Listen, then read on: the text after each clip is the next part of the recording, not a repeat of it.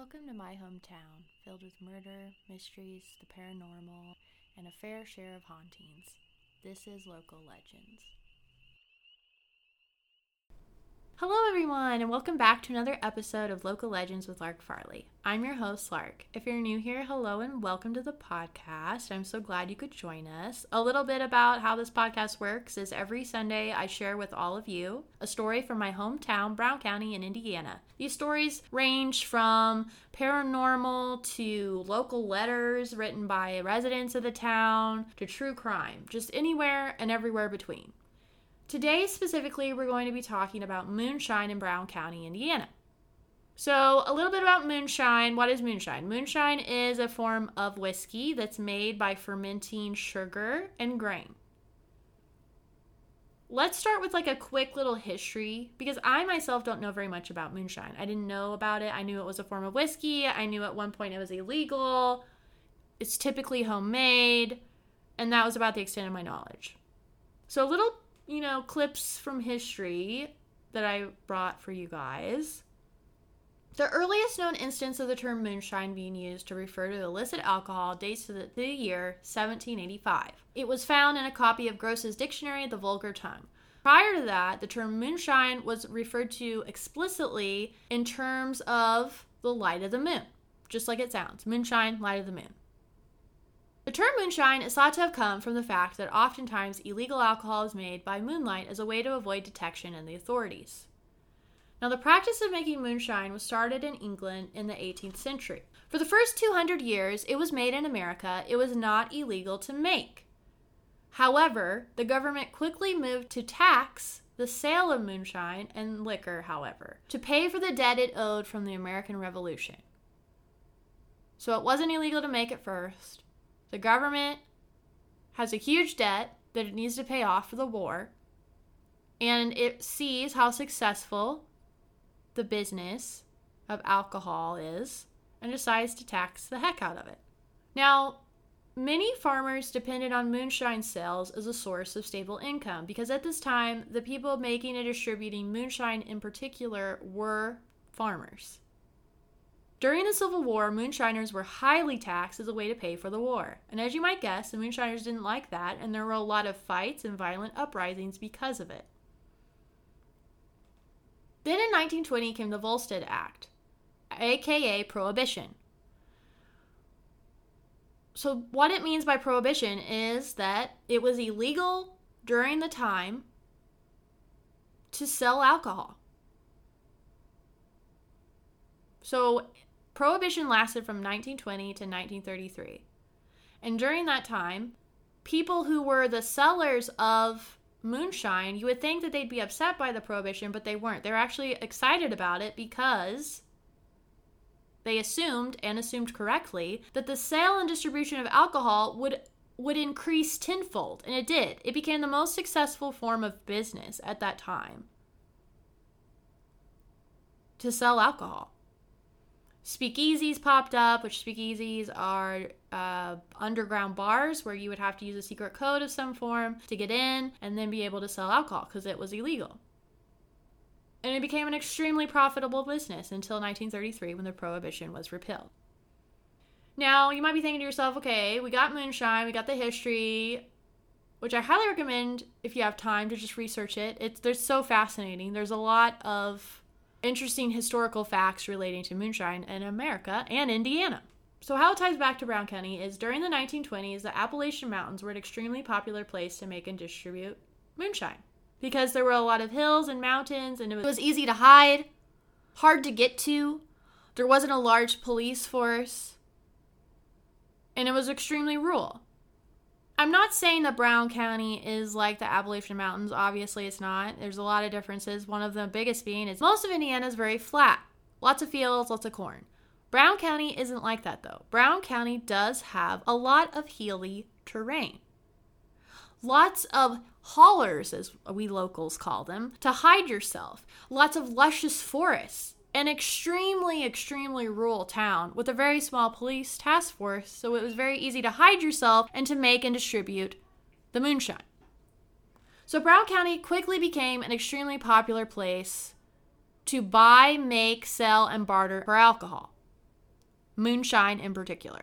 Now, the moonshiners of Brown County were poor farmers, just trying to get by to feed their families during the Great Depression. At that time, even though it was illegal to make and sell alcohol, the making of moonshine had been happening for generations in the hills of Brown County, and many felt an extreme pride in their family history and its ties to moonshine making.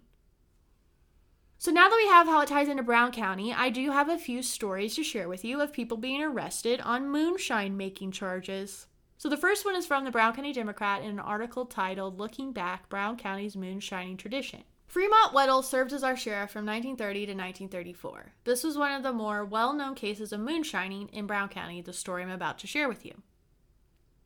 On May 19, 1931, Sheriff Weddle went to Alex Mullis's home on Upper Schooner Road to serve a search warrant. He had been suspicious of Alex for some time, but just couldn't catch him in the act or find any of his moonshine equipment. He decided to slip in and surprise him one day in his home. There he found 2 coffee boilers and lids and 1 coffee coil that were being used to make moonshine. Alex was arrested for illegal possession of a still for the unlawful manufacture of intoxicating liquor. In his court documents, there was a long list of witnesses. Old Alex Mullis must have been making moonshine and selling it for quite a while. So he had a long list of witnesses to him selling, making, and distributing moonshine. Henry Rose, Joe Robertson, Frank Gentry of Monroe County, John R. Mullis, Harley Sturgeon, Rachel Sturgeon, Marion Adams, Clarence Ains, Bert Bond, Trevi Fleetwood, Dan David, and Oral Bernard and Sam Hoy of Martinsville. On one subpoena alone, several other names were listed, such as Gil Sturgeon, John Allison, Enoch Robertson, and Leatha Robertson.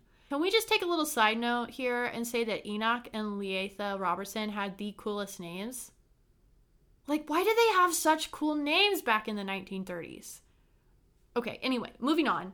I don't know if he was a well-liked man or something happened that the evidence wasn't concrete enough, but the final document in the packet had a not guilty slip sign and stamp. It is said that after the trial, the evidence completely disappeared, and it was suspected that the old boys on the jury had something to do with it. So he had friends on the jury, and they hid the evidence after the trial because he got a not guilty verdict, and they just stole all the evidence and ran. That's hilarious. That's amazing. The 1930s were a time to be alive. Alex Mullis was also famous for other things too. Besides being extremely well-liked, big-hearted, and a jovial character, he had a long list of friends. He was a farmer raising hogs, and he made staves for barrels and shingles for roofing. He was known as the king of the clapboard makers. That's my next band. Like, there you go. Like, that's my next band, country album, EP, single, king of the clapboard makers. He was contracted one time to make roofing shakes for the buildings in Chacamac State Park. He was known to outwork anyone else in the business. Alex was also an avid fox hunter. His wife was the former Mandy Fleetwood. There are several Hohenberger photos of him and his family at the Lilly Library on the Indiana University campus in Bloomington. Alex Mullis was a true Brown County, and this is in quotation marks, character. And yes, I think Alex was very much so a character. He's king of the clapboard makers. Apparently king of making moonshine as well, getting a not guilty verdict, and then having all of his evidence conveniently disappear. So, Alex, what a guy. He must have had a lot of stories to tell, I'm sure. So that was in 1930s when Alex Mullis had his court hearing. So towards the end of the Prohibition, and this next story that I got and found from this Genealogy Trails website is from 1920. So very, very at the very beginning versus Alex Mullis's that took place at the end of the Prohibition. So this took place on December 2nd, 1920, and the sheriff in this story's name's Clint Moore. He was given an arrest warrant and commanded to arrest. Now this is the coolest name. Are you ready? Archip A. Serbu. This man has written a book. I know he has. And I want to find it and I want to read it, and it's going to be amazing, I am sure. Archip A. Serbu, John Jackson, George Stanley, and George Shetta. They were all charged with keeping intoxicating liquor to sell, barter, or give away.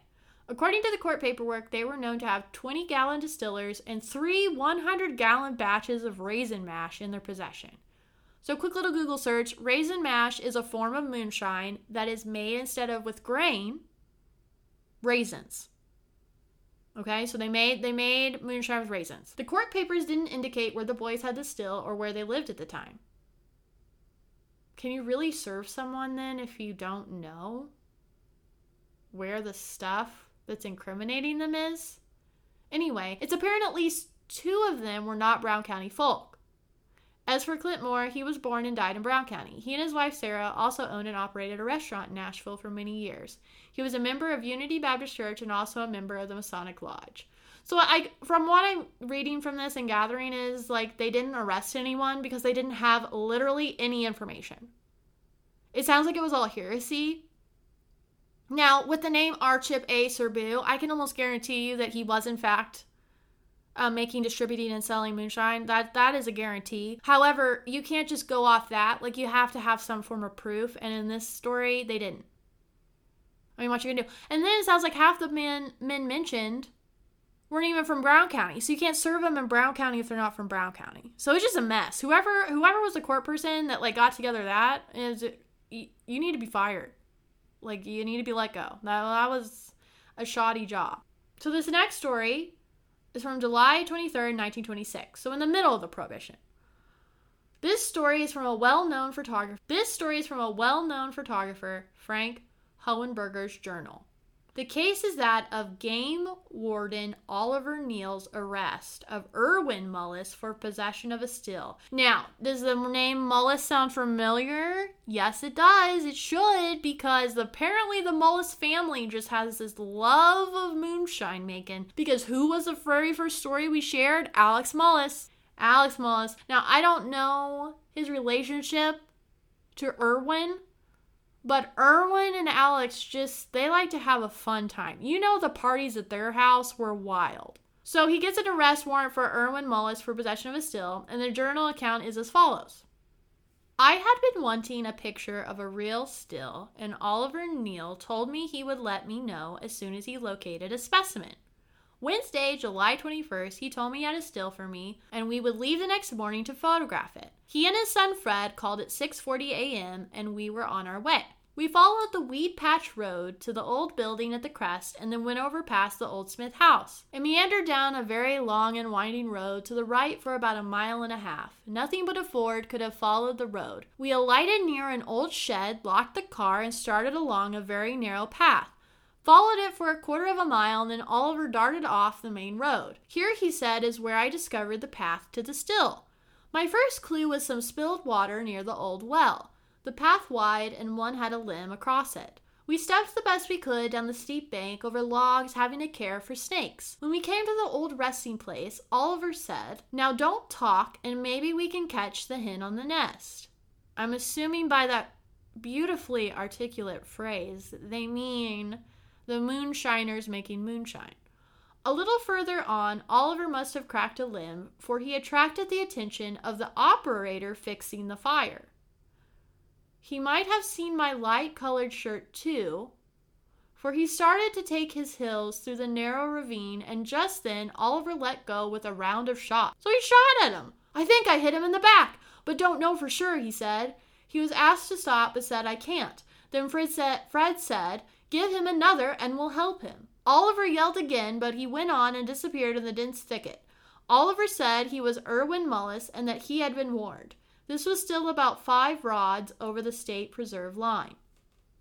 Mullis evidently got home unusually early that morning, and his wife no doubt wondered why. There was still a complete outfit. I brought home an extra coil, and we didn't disturb the outfit at all. Water was carried from about 1/2 mile away from the old well. The water in the well was almost stagnant and dark, with tadpoles playing in it. That was the quality of water used to make the liquor, which I must admit was quite clear after the distillation process went through. The old well was possibly 100 years old. The weather was unusually hot by the time we got out of the valley. Fred led the procession to the old well with the gun, looking for snakes everywhere. He missed a black one at his heels, which I spied. He made his getaway, and his slippery body was out of striking distance in the twinkling of an eye. There was a bare wallow close by. Oliver was a natural-born detective. John Reddick and Herschel Mobley won a copy of the picture. Others would like blueprints of the outfit. Officers hunted for 3 hours and couldn't find the still.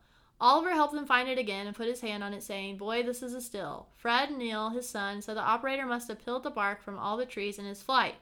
Dewey Mullis was arrested and gave bond. This is the final outcome of the Mullis court case on July 26, 1926. There were about 35 people in the courtroom. Jones and Rufus Reddick helped on the defense side. The state didn't get all the witnesses in on time. Squire Calvin decided the state had no case. It all lasted about an hour. The crowd remained evidently thinking the liquor would be divided up. So what I liked about that story, other than the beautiful storytelling, was that the people came to watch this case for the sole purpose of hoping that the court, during a time in which selling, drinking, buying, getting, making alcohol was illegal, everyone in that court was there for the sole purpose of trying to get some. That's just hilarious. That's just so funny. Everyone was there. They didn't care about the court. They didn't care about Irwin Mullis. They're like, whatever, dude. We want your alcohol. But also, kudos to Irwin for making moonshine from a disgusting pond water scum hole of a well and then making the moonshine clear. His distilling of the alcohol seems like it works. If you can take tadpole bathing water and turn it into clear moonshine, clearly he knows what he's doing. So moving on, 1928. This next account is that of the arrest made by Sheriff David Sol Wilkerson, what a name, and Deputy Sheriff Clarence Nub Moore. So I'm going to call them Sol and Nub. So Sol and Nub were sheriff and deputy from 1926 to 1930. And it was said that Nub ruled with an iron fist when it came to the law. When he went out to serve an arrest warrant, he would ride his horse out to the offender's home no matter how far out in the county they lived. Then the subject had to walk all the way back to Nashville with Nub right up on that horse leading them back. He had 5 arrests in 1928 for illegal possession of a still and making or selling of liquor. These were just for the year 1928 alone.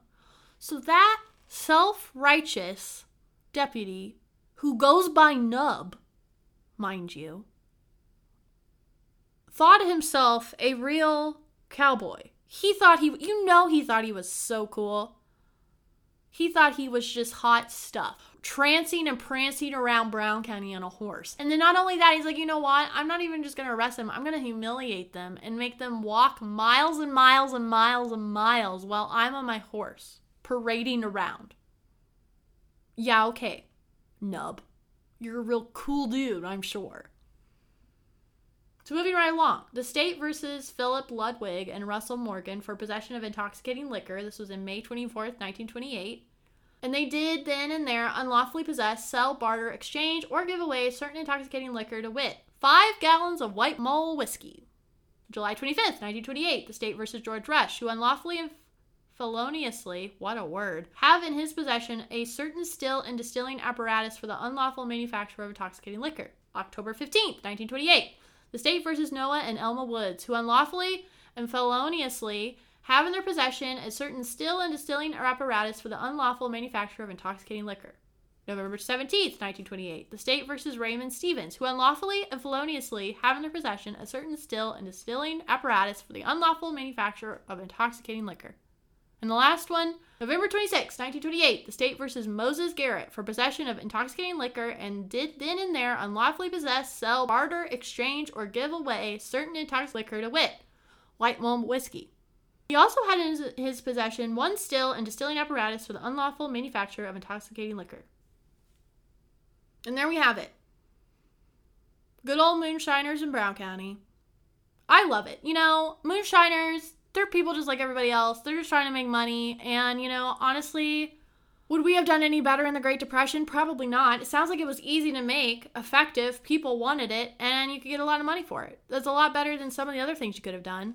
And as for Sir Deputy Nub, get off your high horse. Ha ha ha, see what I did there? You're not as cool as you think you are, I promise. And as for Alex Mullis, he sounds like a real cool guy. I wish I could find more stories about him because I feel like we could do several episodes of the stories of his life. He sounds like fun. Honestly, it sounds fun. I'm not gonna lie. I'm not gonna sit here and lie to you and tell you that it doesn't sound fun. It sounds fun. Moonshine is fun to drink, and it sounds like it's fun to make. I had to share those stories with you. It's different from anything we've shared, and I like that, and it's fun. Hope you had fun. You know, maybe you should be drinking some moonshine right now and re-listen to the episode. You get you in the mood more.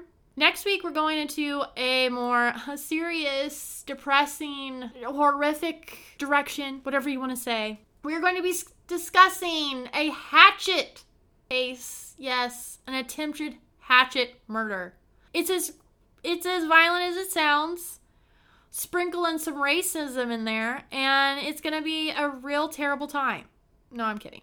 We're going to break it down. We're going to go through the story. We're going to go through the victim. We're going to go through the man involved with the hatchet and the tirade that he went on the main street of Brown County. And sad to say, guys, this only happened like a few years ago. Yeah, it's pretty current. It's a big story. I remember when it happened, and it's terrible and it's awful. So we're going to share that story next week of the hatchet man, and then just see where it goes from there. Anyway, thank you for listening. Thank you for just supporting the show. I've gotten a lot of new listeners recently, and a lot of just new comments and support, and I really appreciate it, and I appreciate you, and I hope you have a good day, and I hope you enjoy this podcast and this episode, and just, have fun out there. Stay safe. Don't drink your moonshine and drive, and I'll see you next week. Bye.